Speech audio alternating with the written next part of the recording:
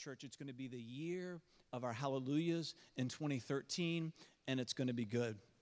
Psalm 27:13, which is on all the placards that are out there that you're going to see in just a little while. It's become an anchor verse for our church. I would have lost heart if I had not believed that I would see the goodness of the Lord in the land of the living. Hallelujah. It's going to be good. So in Williamsburg, during the worship service this fall, we were there, and I was worshiping, and I began to pray about this night. I began to pray for this message that I knew that I was going to have to preach this weekend, this last January of 2014, but for 2013, looking ahead for the year 2014, because we always want to cast some vision that's not just for the year that we're going into, but makes us ready for the years that come after. Does that make sense?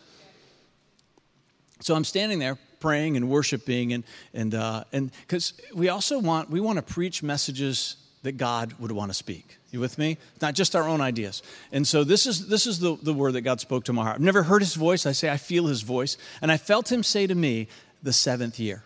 And that's all that he said, the seventh year. Now, I knew what that meant, because as you begin to dig around in the Mosaic Law, as you begin to dig around in the Old Testament, you find that the seventh year, which is called the sabbatic year, is a very distinct year. It's a very unique year. Every 6 years, they would end up in a seventh year that was called the sabbatic year. And after there were 49 years, so 7 cycles of 7 years, you'd end up in the 50th year, and that was called the year of Jubilee.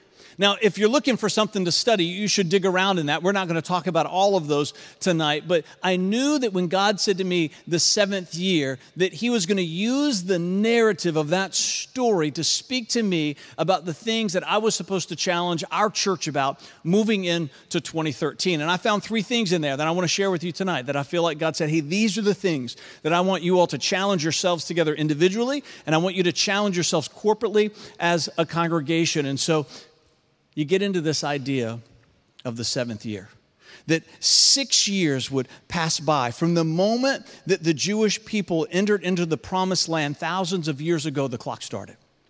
So 6 years passed, and they got to year 7, and Moses says, hey, there are some special things that need to be different about this year and needs to be forever as long as you possess this land. If you've got your Bible, you can turn to Leviticus chapter 25. I'm going to start there.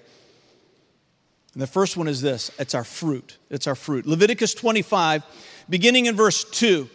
Listen to what it says. It says, give the following instructions to the people of Israel, and when you have entered the land I am giving you, the land itself must observe a Sabbath rest. Now, they understood a little bit about this idea of a Sabbath rest, right? Because it took 6 days for God to make the world, and then on the 7th day, right, it's a Sabbath day. It's a day of rest. We're going to be preaching on that in 2013. It says, for 6 years you may plant your fields and prune your vineyards and harvest your crops. But during the 7th year, the land must have a Sabbath year of complete rest. It is the Lord's Sabbath. Do not plant your fields or prune your vineyards during that year. Now, I want to read what I believe is a pairing verse to that text, and then I want to talk about it a little bit, its significance to us. This is out of John, beginning in verse 9. Chapter 9, verse 4. John 9, verse 4. It says, this is Jesus talking, we must quickly carry out the tasks assigned us by the one who sent us, speaking of the Father. The night is coming when no one can work. Now, when we look into this idea of a sabbatic year, this 7th year to the Jewish people, we understand that there was an agricultural significance to the land being allowed to rest. In order for that soil to continue to be fertile, in order for that land to continue to produce a crop for generations to come, it needed a break. Just like you need a break every 6 days, you should be practicing a weekly Sabbath. Again, we're going to be talking about that in 2013. The earth needs a break every 6 years, and so they would allow that ground to rest in the 7th year. Now, it had an important agricultural significance, but I believe that there was so much more to that. I believe that part of what God was saying to a nation is that, hey, I want you every 6 years to set aside 12 months to remember that the greatest fruit from your life will never grow from the soil beneath your feet, but it's going to grow from the soil that's in your heart.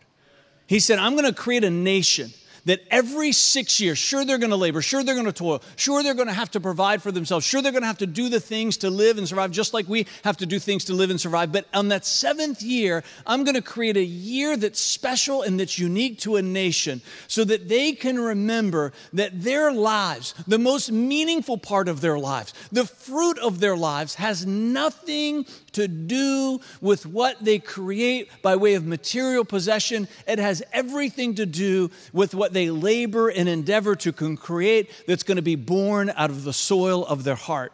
And so the reason why we pair it to John 9 is because Jesus steps onto the scene and he reminds us, hey, one day it's going to be dark. I think he's saying one day your life's going to come to an end. One day the number of your days are going to be over. And you're going to have to stand before God, and there's going to be a basket of fruit that you bring that has nothing to do with this temporal world. And Jesus stands up in a moment of history, and he said to them, and he's saying it to us tonight, make sure that you've got a lot of fruit in your basket. Make sure that you give your life to the things that really matter. So I graduated from high school in 1985. It's a long time ago, I know. When I'm doing stuff on the internet and you have to scroll down to the boxes, a drop-down box for the year and your date of birth, I'm having to go much farther, It used to be right there in the frame, So now I've got to scroll and scroll and scroll and scroll. It's getting further away. So I went away, my freshman year, I went to Randolph-Macon up in Ashland, and so on Christmas break, we were all excited to go home. Went home for Christmas break, and my mom, whenever we would go on vacation, we'd be gone from the house for any amount of time, everything has to get unplugged. It's one of her things, right? Everything has to be unplugged. It doesn't matter what it is. It all gets unplugged. And so, right, I was afflicted with this terrible condition, and so when we were going away for our Christmas break, I knew I had to unplug everything in the dorm room or something terrible would happen to me. And so we unplugged everything that was in there, and so we went home for Christmas break, had a great time. We come back for Christmas break. Now, we have one of those little refrigerators that many of you have who are in college, right? You got one of these little refrigerators? Many of you know where this story's going. It's not going to be pretty. So we get there, and I go and open up the refrigerator, and there was a smell that came out of there. We all passed out, and when we woke up, we vomited, right? And then we fainted again, right? It was one of those smells. It was so bad. There was a half gallon of eggnog. Yes. True story. So we've been here for 5 years. I saved some stories, right, just to break them out fresh.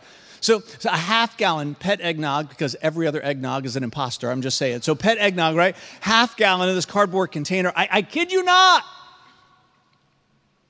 It had a green wig that it was wearing.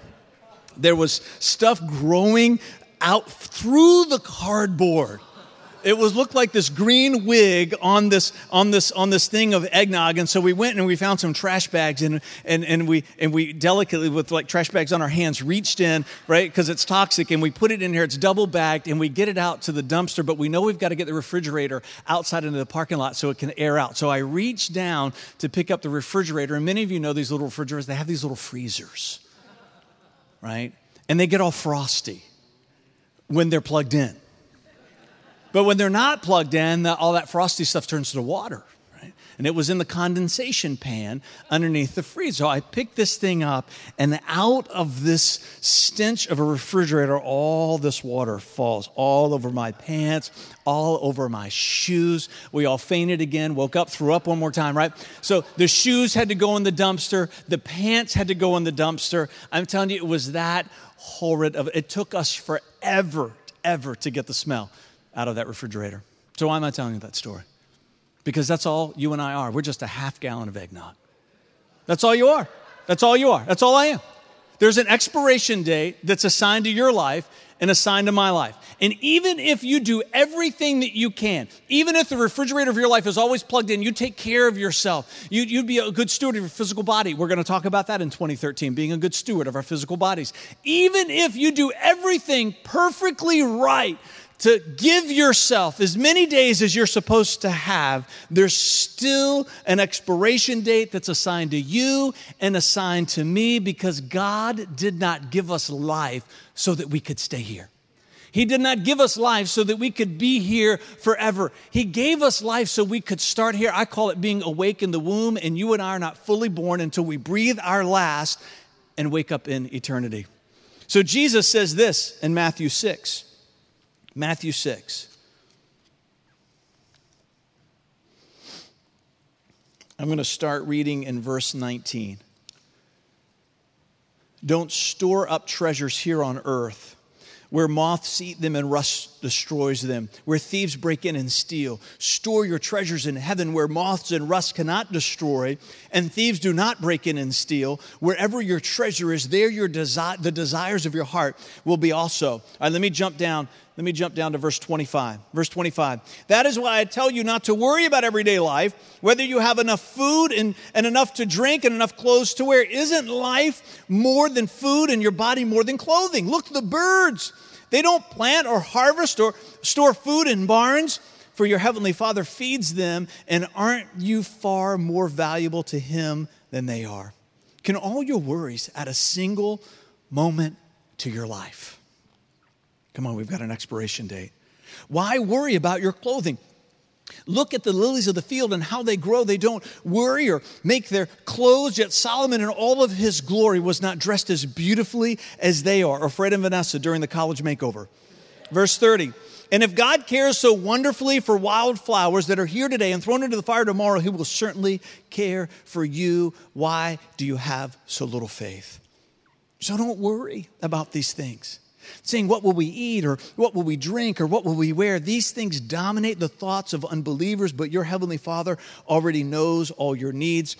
Here it comes. Seek ye first the kingdom of God and His righteousness, and all things will be added unto you. Now, He's not saying don't enjoy this life. He's not saying don't have passions that are temporal. He's not saying don't have experiences that you pursue that just add a richness to your life, because He created this world. He created so many of those experiences. He wants us to drink deep from this life that He's given us the gift to have. But what He is saying is, do not let those things define you. What He is saying is, don't find your identity in those things. He knows that we enjoy a vocation that we've given ourselves to prepare and train for. He knows that there's going to be hobbies that we have that make us smile. He likes that. But what He says, that's not what your life is ultimately about. There's going to be fruit that you get to enjoy that's temporary, and He made us to experience that fruit. But what He says is, make sure those things don't fill up your basket. Make sure that as you live your life, you never forget that the most important fruit of all is nothing to do with what's material. It has nothing to do with this temporal realm, but it has everything to do with eternity. Make sure you're filling up that basket too. The fruit of your devotion to Christ, the fruit of your affections for the Father, the fruit of your care for other people, the fruit of your appetite for personal transformation, the fruit of your diligence in ministry, and the fruit of your life empowered by the Holy Spirit, enabling you to accomplish far more than the limitations of your humanity. We want to be a church that helps you find a basket that's overflowing with that fruit. For some of you, it's going to mean reordering your life. For some of you, it's going to mean restructuring your finances. For some, it's going to be redefining relationships. For some, it's going to mean a lot of change. And I'm just saying, whatever change God is asking you to make sure that you're storing up your treasures in heaven, I'm just saying to you, one day, the refrigerator of your life is going to open. There's an expiration date there. And the only things that we can take with us is the fruit that's going to last forever. And we want every person in this church, for the boughs of their life, to be bending and breaking with the fruit that is eternal. All right, number 2. We're going to do 3. Number 2. Let's talk about our field. Oh yeah, we're good. Leviticus 25. So we talked about our fruit. Let's talk about our field. Leviticus 25, verse 13. Verse 13. In the year of Jubilee, right? So this is after 7 cycles of 7 sabbatic years. In the year of Jubilee, each of you may return to the land that belonged to you, to your ancestors. And when you make an agreement with your neighbor to buy or sell property, you must not take advantage of each other. When you buy land from your neighbor, the price you pay must be based on the number of years since the last Jubilee. The seller must set the price by taking into account the number of years remaining until the next year of Jubilee. The more years until the next Jubilee, the higher the price. The fewer the years, the lower the price. After all, the person selling the land is actually selling you a certain number of harvests. Show your fear of God by not taking advantage of each other. I am the Lord your God. In ancient times, Jewish people were not allowed to sell their land because it was a gift from God to them. They weren't allowed to make a sale of land that was permanent.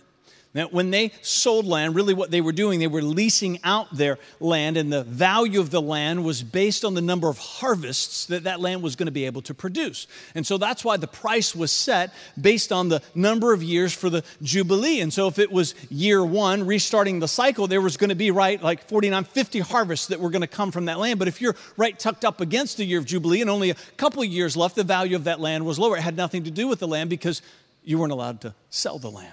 You were selling the potential that the land could give. So God says, hey, there's property that belongs to you because by divine providence, I gave it to you. When Joshua and all the people came into the land, it was divided up amongst all the families. And so with those families, it must remain. So I was studying that and reading this. This is what I felt like God spoke to me. He spoke to me about our fruit, and I felt like he spoke to me about our field. I felt like God was saying to you, hey, Fred, there's a place on the peninsula in this city. It belongs to the City Life Church. It belongs to you. The people who own it, they don't realize it, but that's okay, right? They've been holding it for you. They just don't know it yet. But there is a place, a geographic identity through divine providence that is supposed to come to us as a church. It's the place where we're supposed to be. It's the soil beneath our feet, that part of the soil that matters, where we can come together as a church family and have a sense that this is our home. And somebody else, God bless them, right, has been paying the property taxes on that property. They've been cleaning that building. They've been putting the utilities, right? They've been doing all the things, making it ready for the people who are really supposed to have it. So in the fall of 2000, I'm going to take this off because I keep hitting it with my hand, if that's all right. All right. It bothers me. I'm a little OCD if you haven't noticed that already, right? 2008 in the fall, I pick up the phone. I call Nate Nowotny, who's on the governance team. He was on the base tonight, and we were still in the movie theater in Kiln Creek. That's where the church was planted, and so I called Nate, and we had already made the decision as a leadership team to make the move to Saturday nights. We feel like God had spoken that to us over the summer of 2008, and so I called Nate and said, "Hey, could you ask? Do you think there's any room for us at the Mosaic?" That's this campus here where we are now. It's a multi-church, multi-ministry campus. And his dad was an elder at that time in one of the churches that was here. And I said, do you think there's any room for us there on Saturday night? And he said, well, I don't know, but my dad's having lunch today with the pastor of the church that owns the property. I'll give him a call, right? And so the conversation began, and they were meeting for lunch that day. They were meeting for lunch that day because one of the churches that was here had just turned in their notice they were relocating to another place. Now, they weren't relocating off of Saturday, but there's a number, right, that a property can sustain in a shared scenario. And so they had been full, but it was as though God was giving us some inside information, right? And as the story unfolded, we all knew that God was in it, and we were supposed to make the move here. Some of you were in the movie theater that Sunday morning at Kiln Creek where we announced that we were going to be coming here. So we held our first service in the beginning of December of 2008 right here in this room. And we all had a sense of excitement about what was going to come. And we began to continue our search for where we were going to go. We knew we weren't going to stay here, right? And so 2009 went by, and 10, 11, and 12, and we've still been looking all this time. but we believe in the providence of God. We liked being here because we began to discover a vision, this idea that churches can share property, that ministries can work together. It wasn't part of our vision when we came here, but if you've been with us for any amount of time, you know it's a cornerstone of our vision today.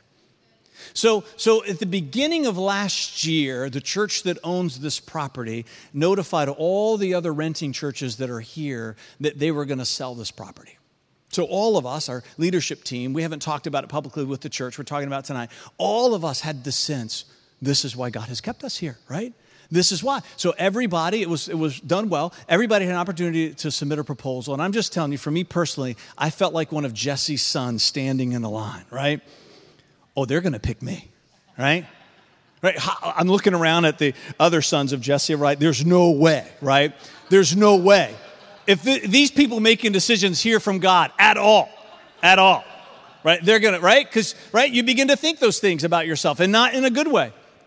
And so we began to pray and we began to talk together as a leadership team. And so when I was on the mission trip in the Dominican Republic this past fall, I got an email that popped up that they had decided to sell the property to another church that's here, right?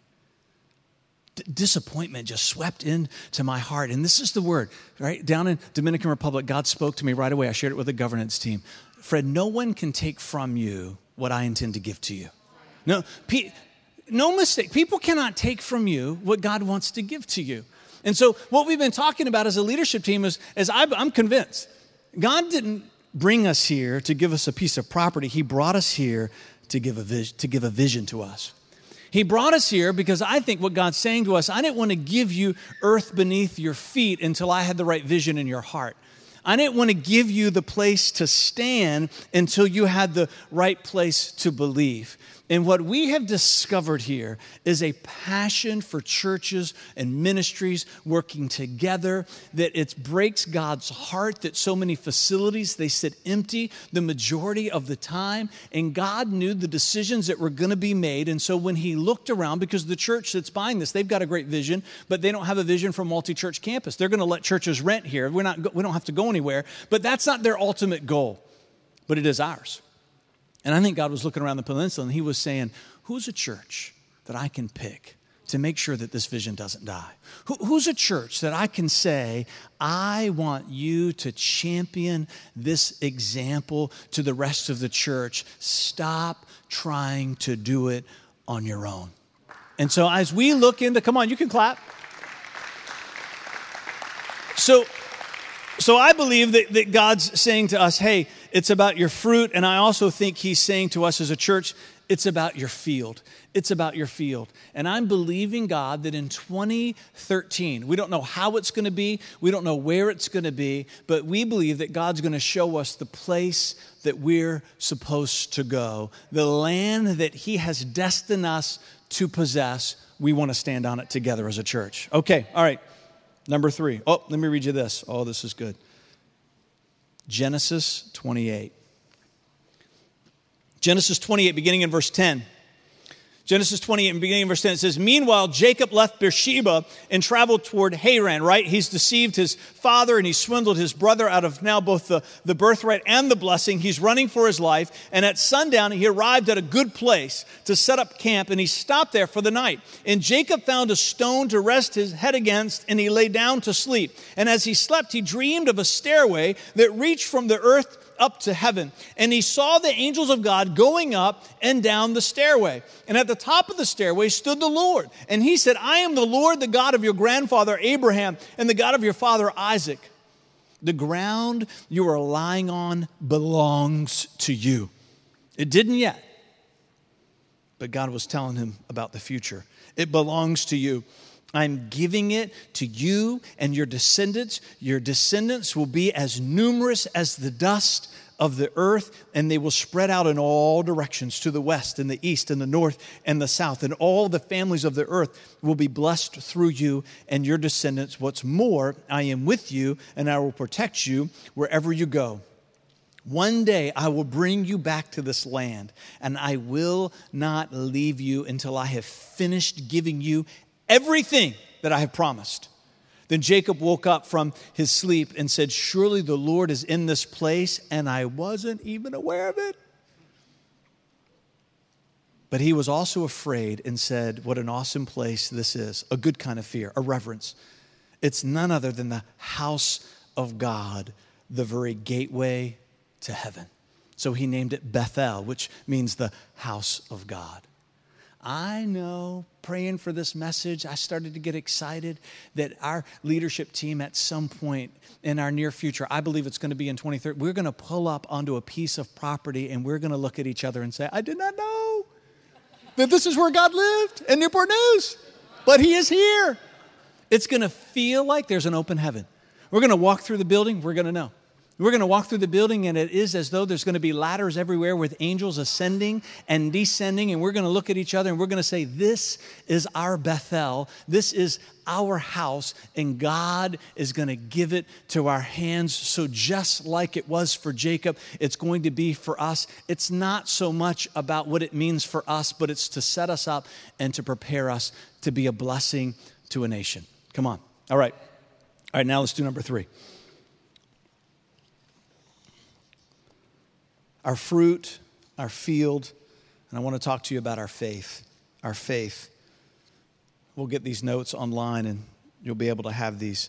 Deuteronomy 31, I want to start reading in verse 9. It says, Moses wrote the entire book of instruction in a book and gave it to the priests who carried the ark of the Lord's covenant, and to the elders of Israel. And then Moses gave them this command at the end of this every 7th year, right? That's so it's the end of the sabbatic year. So there's 6, there's a sabbatic year. Now that they're at the end of the sabbatic year. At the end of every 7th year, the year of release during the Festival of Shelters, you must read this book of instruction to all the people of Israel when they assemble before the Lord your God at the place he chooses. All right, so this is the end of our 7th year, so we can't eat until we read the entire Mosaic Law. We're going to take turn. No, I'm just kidding.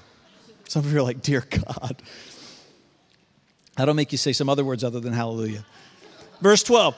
Call them all together, men, women, children, and foreigners living in your towns, so they may hear this book of instruction and learn to fear the Lord. That's a reverence. Fear the Lord your God and carefully obey all the terms of these instructions. Do this so that your children who have not known these instructions will hear them and will learn to fear the Lord your God. Do this as long as you live in the land you are crossing the Jordan to occupy. In Romans 10:17 it says, so then faith comes by hearing, and hearing by the word of God.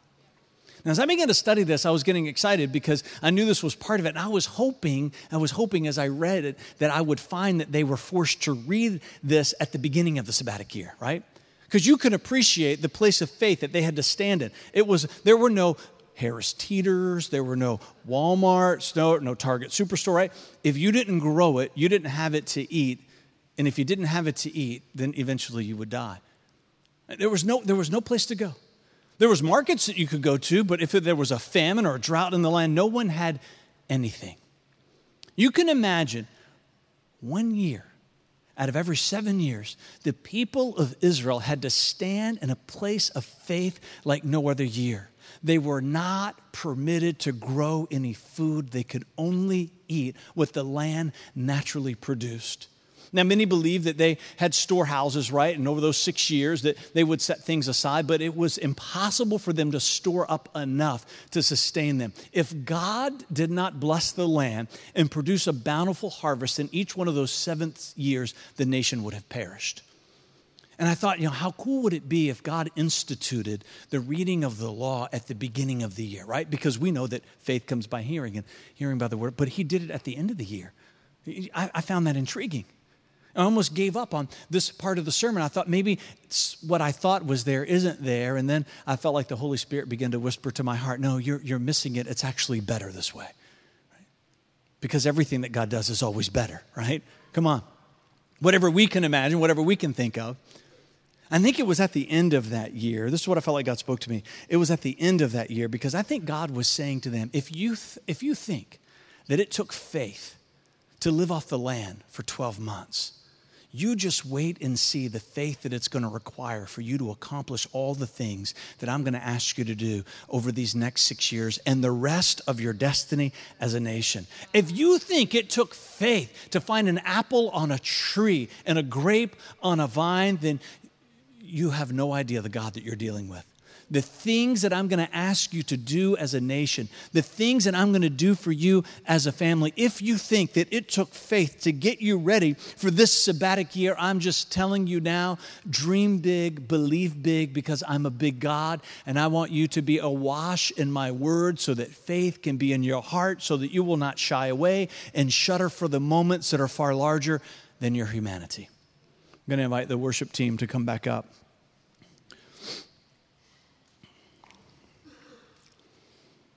Hallelujah. Our fruit, our field, our faith. This is off of Elevation Church's website. It says Elevation story started in the heart of Pastor Stephen Furtick when he was just 16 years old. While reading Jim Cymbala's book, Fresh Wind, Fresh Fire, if you've never read that book by Jim Cymbala, it's an amazing book, Fresh Wind, Fresh Fire, he came across a statement on page 23 that would change his life forever. This was the quote he found.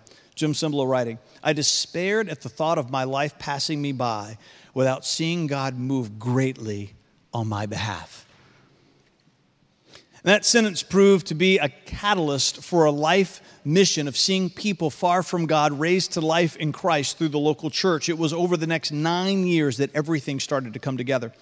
In 2005, Pastor Stephen and 7 other families sold their homes and quit their jobs and moved to Charlotte, North Carolina. And on February 5th of 2006, Elevation opened its doors with 121 people in attendance at the Providence High School atrium. In just under 7 years, come on, you think that number's an accident? Just under 7 years, God has moved in amazing ways and has used Elevation to change thousands of lives in the Charlotte area. Elevation has been recognized as one of the fastest growing churches in America by Outreach Magazine. Through God's favor and relentless pursuit of a singular mission, Elevation Church has experienced over 21,000 professions of faith and over 5,000 baptisms since their launch. From humble and sacrificial beginnings, God has placed his hand on Elevation Church, and we truly believe the best is yet to come. Now, I'm not sharing that with you because we're trying to be the Elevation Church. We're not. We're the City Life Church. I'm not sharing that with you because I'm trying to be Stephen Furtick. I'm not, because I'm Fred Michaud, right? But I'm sharing that with you because if you follow their story, there's a DVD that came out about a year ago. The governance team watched it together. It was a powerful DVD. There were moments in their journey where God asked them to take huge steps of faith that looked like foolishness to the rest of the world. One of the guys in this, his nickname is Chunks. He's kind of the architect of their group, the executive pastor. And they would make a decision they would share and standing in faith, and they kept cutting to his father, who they interviewed. And every time they cut to him, he always started by saying, "I thought it was irresponsible," right? That's his quote that now he's famous for. I thought it was irresponsible. And faith can be irresponsible if it's not faith, when it's foolishness. But the difference between foolishness and faith is something very simple. It's called a sovereign command. The foolishness is when we say, I'm going to go try to take these risks, and I hope God's got my back, right? We're not going to do that as a church. We stand and posture ourselves in a place of waiting and praying and asking. We want there to be a sovereign command that initiates every action that we take. And I believe that in 2013, God is going to ask us to stand in places of faith like we never have before. As if God has been saying to us, if you thought it took faith for these last 7 years, you just wait and see. John Ortberg, one of my favorite authors, in his book, If You Want to Walk on Water, You Got to Get Out of the Boat, he writes this: if I'm going to experience a greater measure of God's power in my life, it will usually begin by my acting faith. Trusting God enough to take a step of obedience. Simply acknowledging information about his power is not enough. I have to get my feet wet. Got to get my feet wet. I'm just telling you, you can wait in the boat if you want to. I'm planning on getting my feet wet in 2013. You can wait in the boat if you want to. But when God says come, there's something inside of me. I don't want the expiration date on the carton of my life to come and have to look back and have regrets, because when God spoke, we're not talking about foolishness, but when God spoke, that I stayed in the boat. I want my feet wet. And there was a moment in the story of the life of Jesus as he walked upon the water, and Peter was in that boat, and he said, Jesus, if that is you, command me to come. Love that he said, I need you to command me. No, I don't want an invitation. I don't want an evite. I want you to command me that I've got to come out there. And Jesus said, well, come on, Peter. What are you waiting for? Everybody else stayed in the boat, but Peter got his feet wet. As a church, God is going to ask us to get our feet wet in 2013. In 2013. And I hope you're ready to climb over that side of that boat with me. The Mount of Transfiguration, you find that in the story of the life of Jesus, and he comes down, and he'd been with Peter, James, and John. They saw amazing things, and when they came down from the mountain, they saw the disciples trying to pray for this little boy who was desperate for help, and they could not help him. They could not. None of their prayers seemed to move, and Jesus steps in and prays and delivers this boy, heals this boy, and he turned to them and says, "O ye of little faith," and he says, these things can only come out by prayer and fasting. They can only come out by prayer and fasting. Let me share this quote with you. This is what it means to me. It means that when faith is demanded of us, what we do in the moment is of little consequence. It is the preparation before that matters the most. So I'm making a decision. This is day 25 for me on my fast, and I'm going to keep going. Never done a 40-day fast in my life. I'm going to do one this year. I'm making a run at my first 40. Making my run at my first 40. Not because it's just on a bucket list and I want to check it off, but when I get to the end of this year, I want to make sure that I've done everything that I can that God's told me to do to make myself ready, so that when it comes time, like at the bottom of the mountain, like with the disciples, that I'm not lacking in any way to move with God in the way that he asks me to move. I don't want to get to those moments and not have what it takes. And the pathways, they just take us there, and I want to be in over my head. Stand with me. Father, we just declare your goodness tonight. We declare, Father, that this is going to be the year of our hallelujahs. We believe with all of our heart that we're going to get to the end of this year, and we're not going to be able to find the words to describe the joy that's welling up inside of us, because we're going to look back over all that you've done, and the only thing that we're going to be able to say is hallelujah, praise our God.